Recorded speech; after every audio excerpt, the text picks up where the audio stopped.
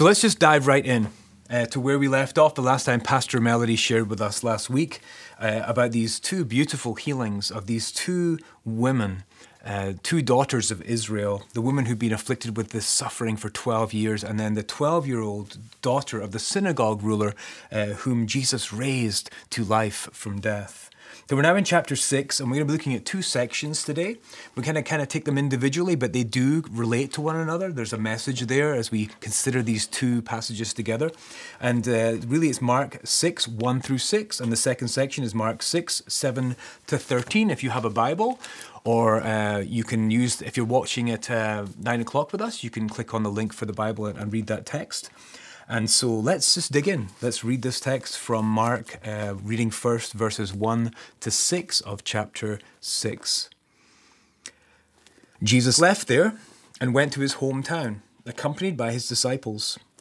When the Sabbath came, he began to teach in the synagogue, and many who heard him were amazed.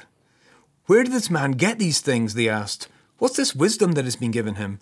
What are these remarkable miracles he is performing? Isn't this the carpenter? Isn't this Mary's son, and the brother of James, Joseph, Judas, and Simon? Aren't his sisters here with us?" And they took offense at him. Jesus said to them, "A prophet is not without honor, except in his own town, among his relatives, and in his own home. And he could not do any miracles there, except lay his hands on a few sick people and heal them." He was amazed at their lack of faith. Once again, we witness the incredible skill that Mark has at telling these stories for maximum impact. A lot happens in this small portion of text. And this passage, it's amazing. It begins so hopefully. It says that Jesus left where he had been healing this young girl, raising her to life. It says he went to his hometown. He was accompanied by his disciples. And so the Sabbath came. He began to teach in the synagogue. Many who heard him were amazed. What a wonderful beginning to this passage. It seems like the birds are singing, the sun is shining, and all is good. Welcome home, Jesus.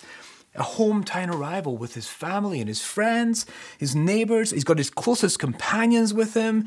He's invited to speak. He's a special guest at the synagogue that day. And it seems to have gone over pretty well. It says many were amazed. Success. But what is amazing that Mark does now, there's a sudden twist in the story and a completely different picture emerges. And it kind of takes us aback. The plot just changes and it puts us in a place of surprise. Like, what's happening? So Mark tells us now, after this wonderful beginning, that the people start asking all sorts of questions. They seem confused. Where did this man get these things? What's this wisdom? What are these remarkable miracles? Isn't this the carpenter? Mary's son, brother of James, and his sisters are here with us. And it says they took offense at him.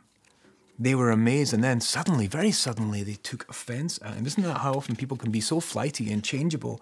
I love how the late Eugene Peterson puts it in his Message translation. He says, "In the next breath, they were cutting him down. He's just a carpenter, Mary's boy. We've known him since he was a kid.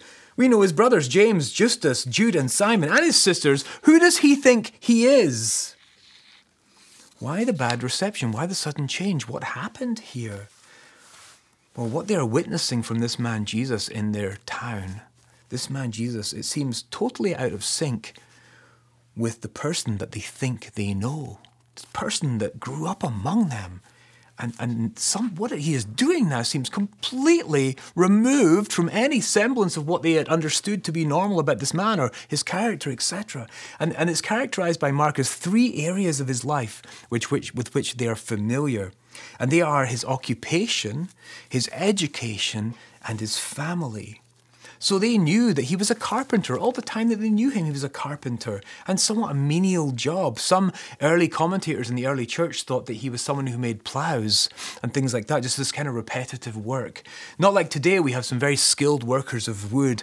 This is kind of a basic laborer, uneducated, a man who likely had no education at all, and from a relatively poor family. Nothing special as far as the neighbors are concerned. You know, don't we so often do that with people? Something I try never to ask someone when I first meet them, and it's kind of a practice of mine to avoid doing this, is what do you do? I think so many times people ask that, or where did you go to school, or where do you live, or some other questions such as that. And I think it's easy when we do that to just form a quick impression of someone and maybe prejudge who they are and actually miss the depths of who the person is, not what they do or where they're from, but who the person is. And that's so much an important thing as we consider other people. Because what is so much more important than what they do or where they're from is who they are. And we can unfortunately begin a relationship with some unintended prejudgment that would affect our ability to know these people.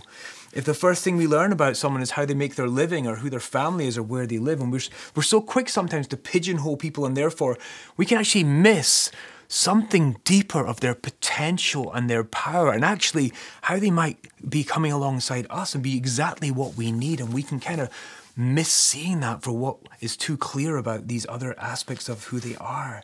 And so they're doing this with Jesus. And the worst, the tragic thing is that as they do this, he's a carpenter, uneducated, we know his family, yeah, we got it figured out, is that in Jesus, the potential that he truly had the power to transform these people's lives.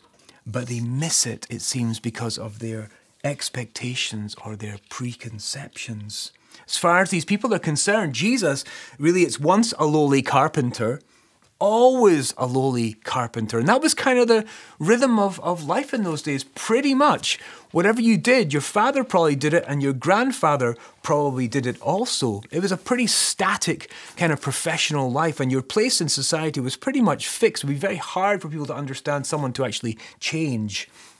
And so let's think about how we might apply this. How can we bring this into the current day, into our lives? Well, Jesus said before leaving his hometown, before he left, these words, "A prophet is not without honor, except in his own town, among his relatives, and in his own home." A prophet is not without honor, except in his own town, among his relatives, and in his own town. I think this seems like a first century version of saying that familiarity breeds contempt. Familiarity breeds contempt. And it's always had been that way through the Old Testament. God would send prophets to the people of Israel, and they would be prophets who were born out of the nation itself. And they would come and they would call them to difficult things, to repentance and to change. And here, it seems something similar is happening.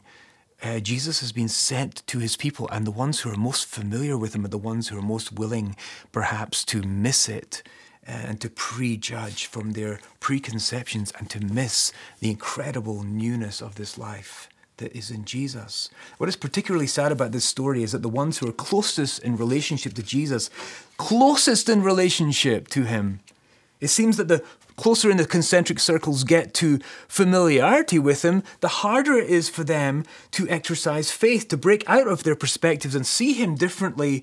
And instead they become offended by him, and then consequently they miss so much, because it tells us that Jesus seems to be unable to work powerfully amongst such unbelief. The Gospel of John says this about Jesus. He says early in the Gospel of John that he came to his own, and his own did not receive him.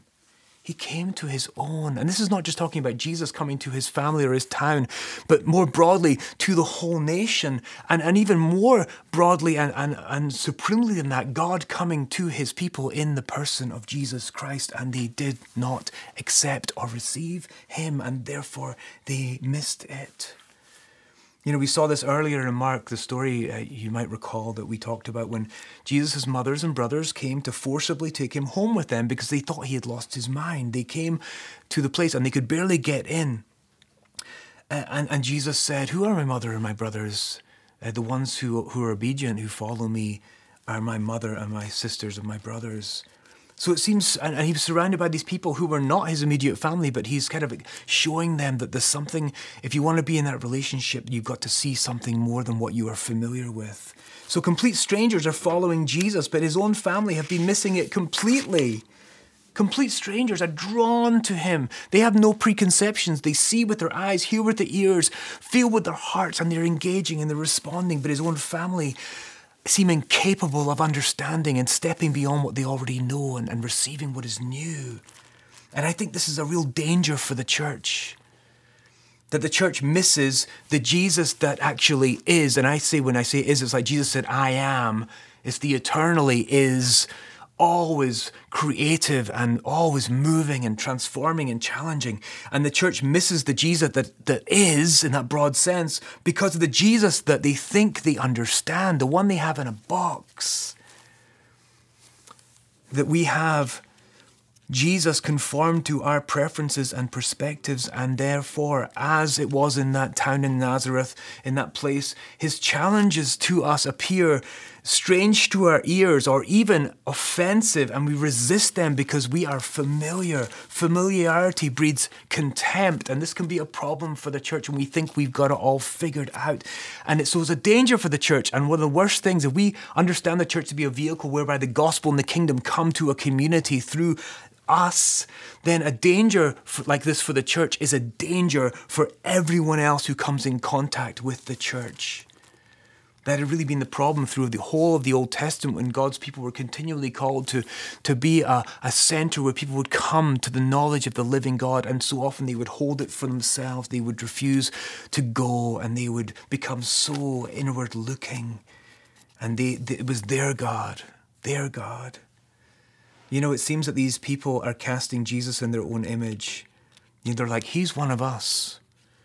It's another story in Luke of a very similar time. I'm not sure if these things happened very closely in maybe those two synagogues or different times, but it's the same kind of story. Jesus comes to his hometown, he goes to the synagogue, but in that story, things get even worse. It's in Luke chapter 4, verses 14 to 30, and I would encourage you to read it because it's a powerful and really challenging story.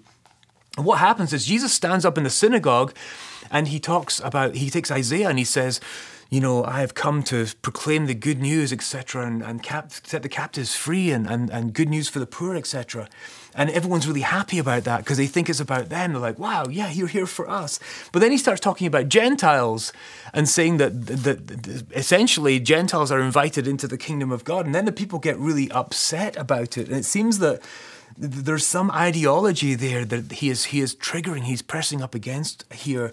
And we don't know what Jesus said in the synagogue in this story. What did he say? We don't know. We only know that the people were pretty upset about it and they could not receive it. And it seemed that really they couldn't receive it because they didn't expect him to ever say anything like what he was saying. And there are too many preconceptions of what that might be. You know, this is the third and final mention of Mark of Jesus teaching officially in the synagogue.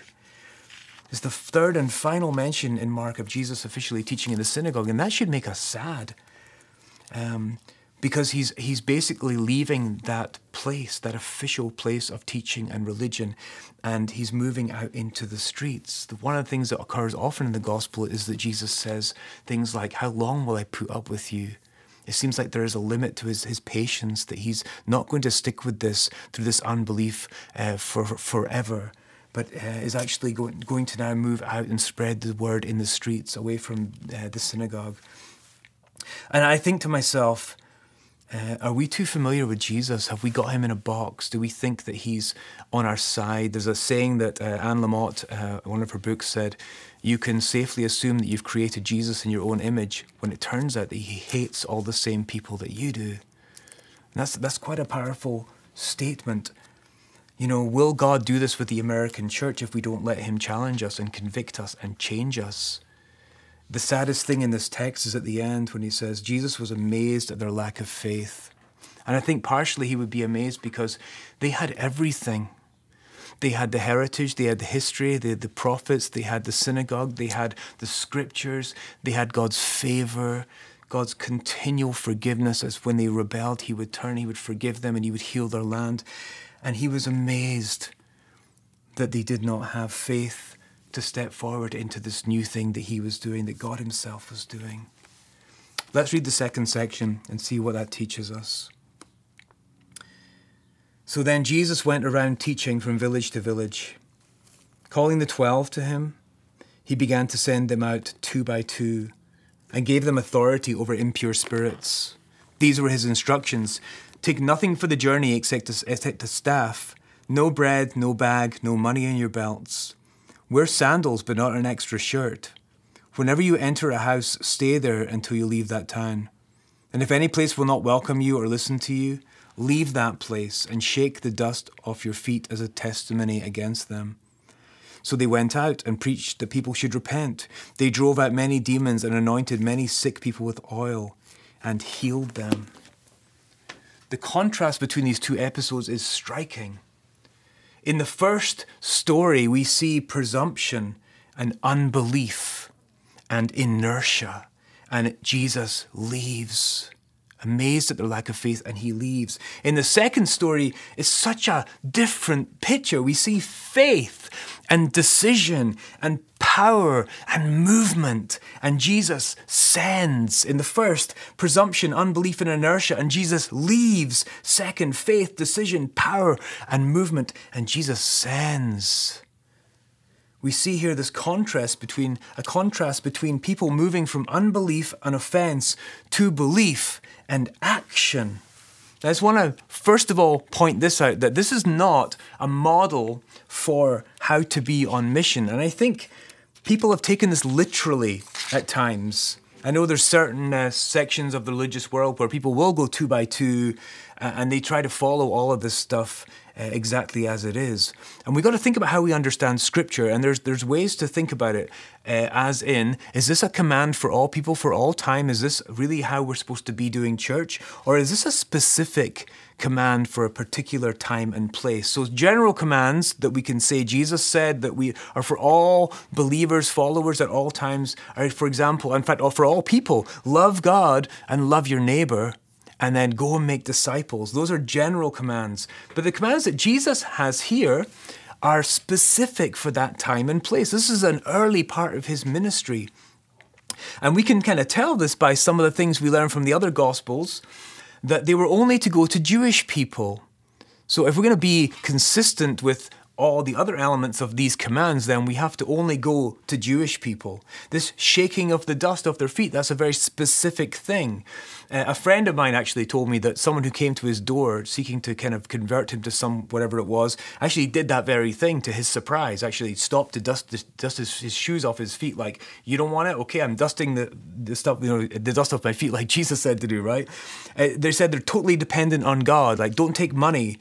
And they be dependent upon the kindness of others. They have a message that's specifically about repentance. That's the sole message, repent. The kingdom of God is here. And what they're also doing is casting out demons, that Mark says that's what they're doing. So specifically, what is going on here? This is not a model for missionary work. What is going on here? Well, what it is this.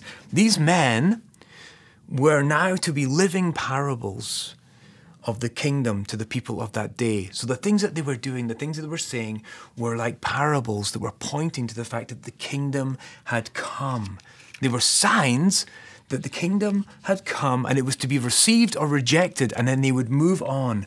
And the casting out of demons was showing that the kingdom had come in power against the powers of darkness. And so what Jesus had been doing, now he is commanding his disciples to do. There's no accident there are 12 disciples going out here. And actually, this is the third number 12 in quick succession. For those of you who have been observant, you may have wondered why Mark puts these stories together and the number 12 occurs throughout these past few weeks we've had. There was a woman afflicted for 12 years. She's a daughter of Israel, and she's gone to all of probably the religious people and the medical people, and they've not been able to help her, and Jesus heals her. She has faith in him and he heals her. There's a young girl of 12 years old, and she is a synagogue leader's daughter. That is really important. We've got this kind of unclean woman who's been sick for 12 years. Jesus heals her. The synagogue ruler's daughter is 12 years old and she has died. It's almost like a picture of Israel is in this place of death. And Jesus comes in, and in Aramaic, the language of the people, says, she is only sleeping. That's kind of hopeful, right? And then raises this little girl to life. That's kind of like a picture. And now we have these 12 Jewish men traveling as messengers and actual bringers of the gospel and the kingdom, and really particularly the kingdom of repentance. Repent. Demons are being cast out, and they're going in a very particular way. And so what they're really representing is this renewal of Israel. So where Israel had failed to obey through time and after time, Jesus now comes and calls 12 men. They represent the 12 tribes of Israel, and they had a renewed call into faithfulness and mission. And even the concept of the staff that they carry is almost like a throwback to Moses, that the staff that he had, that's about the only thing they're supposed to take is like a shepherd's crook or some kind of staff. It's got this beautiful pictures of the Old Testament. They're like prophetic people coming with their staff into town 2 by 2 and sharing the news that the kingdom is here. So this is very specific to that time. But so is there anything we can learn for now, though? What might we learn about how we grow as disciples? We've looked at the unbelief and the presumption that so often the church can put Jesus in a box, and it's a box based on my own preferences, my own perspectives, and it can really be dangerous to exclude other people. What can we learn from this second story? Well, it really is about how we grow. And if unbelief was the tone of the first one, this is about how we grow in belief and in faith and in forward motion for the gospel. Just this week in the soul food time that we had, Rudy Tarango, one of our dear brothers at New Song, he mentioned something that I had not noticed before, and it's another progression. I love that we're starting to look at Scripture and see patterns and things that are important to notice. As Mark, being a skillful writer, he inserts these things and he tells the story in a particular way, and some of it is very instructional. And what Rudy had noticed was this progression, that after the storm, they landed in this Gentile place, and it seems like, at least what's mentioned, only Jesus gets out of the boat and the disciples stay behind. And Jesus has this encounter with this powerful demonic legion. Then the second story we have is Jairus, the synagogue leader, and Jesus invites 3 of his friends to come and witness that profound moment of resurrection with this young girl, but only 3 of them. And then we hear now that Jesus goes back to his hometown with his disciples, and they encounter this moment of resistance. And then the very next story is that he sends all 12 of them out without him. They're to go now into the world. There's something progressive about this.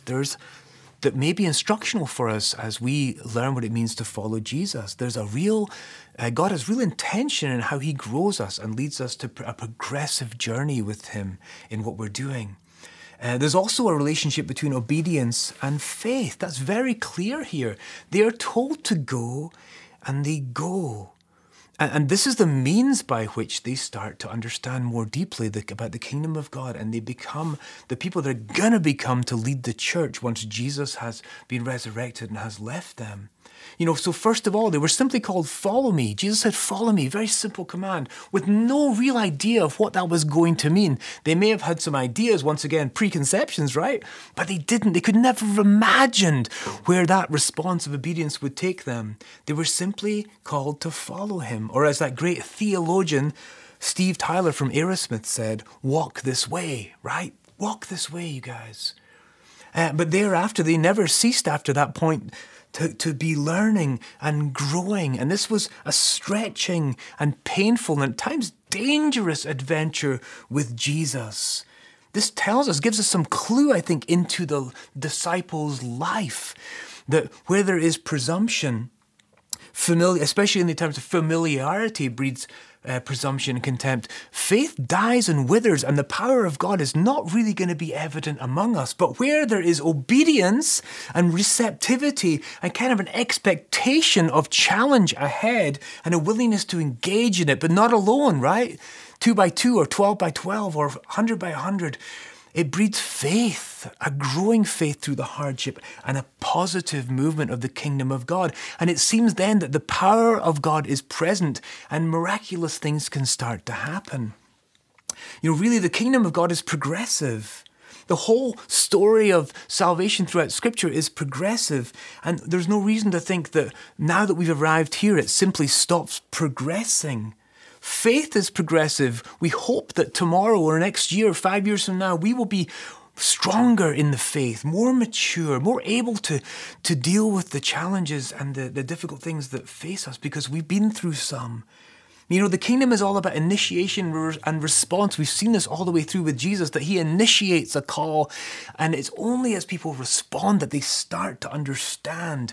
You really can only discover who Jesus is in the doing and the going. It's as we go and as we do, as we serve, as we obey, that we actually encounter him.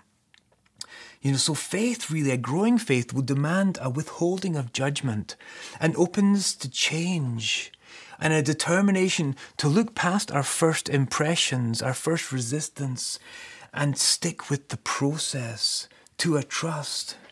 There's never an end to who Jesus is and how we can encounter him in our world. There's no end to that. And so we need to never stop learning and experiencing and responding. So this is the second part, that the disciples go. There's such a contrast between the first and the second, and we're most definitely to seek to gain some insight positively from the story of the disciples being sent out. The first part of the story is very sad.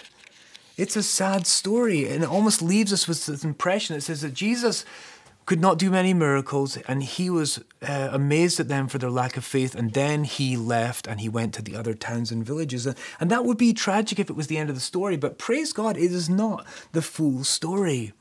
The family of Jesus actually progressed from that place of unbelief, and it seems that at least a few of them came to know and serve this person who they had known with such familiarity. They eventually came to worship him as Lord and God and became so important in the church. And one of them, his name was James. He's mentioned in the passage. And he became such a powerful leader in the church in Jerusalem. In fact, we read the book of James just a year or two ago and studied that book. And that was a book that he wrote from that position of leadership. But here's the thing, in order to get to the place where they eventually ended up, the story was not finished, but in order to get to where they would be fruitful participants in the kingdom of God, they had to pass from the stability of their hometown predictability. And they had to move from this presumption of who Jesus was. And they literally, in history, in the flesh, had to experience both Jesus' shocking death on the cross and then his stunning resurrection, and thus moving into a new life, which now this Lord Jesus took central part and gave them a central purpose, and that everything else that they believed about him or imagined about themselves or their world would have to become subservient to this overarching call into the kingdom of God. I think this is something we need to pay strong attention to. That's why we're doing communion every week. It's very important for us to consider Jesus' death and also his resurrection every time we gather, because that is the core of what we've encountered. And we can sometimes judge people in Scripture who don't recognize Jesus, but I think in the cross we see this wholesale rejection by humanity of the God who made them and who loves them. And we think our story might end there, that we have not followed, we've not been faithful, we've not been consistent, and Jesus may dust the dust off his shoes and leave us behind. But in the cross we see that his love pursues us and it always leads to action, and that he has done everything that he needed to do for the door to be opened, our stories to continue to be written. We get to see our stories continue to be written with him. And it's our calling to say, Lord, I don't know where I'm going with you, but I want to follow you, and I'm going to reserve my judgment, and I don't think I know everything about you, but I know the smallest part. Lord, surprise me, lead me, show me this adventure that you've called me in, and let me do it with other people. And then we can look ahead with confidence, despite the hardships, despite the trials, despite the days when our plans don't quite work out, or things seem difficult, because he is trustworthy, and his call to follow him just reverberates throughout of all of time and history and human experience, and it's persistent, and it is full of grace and mercy and forgiveness.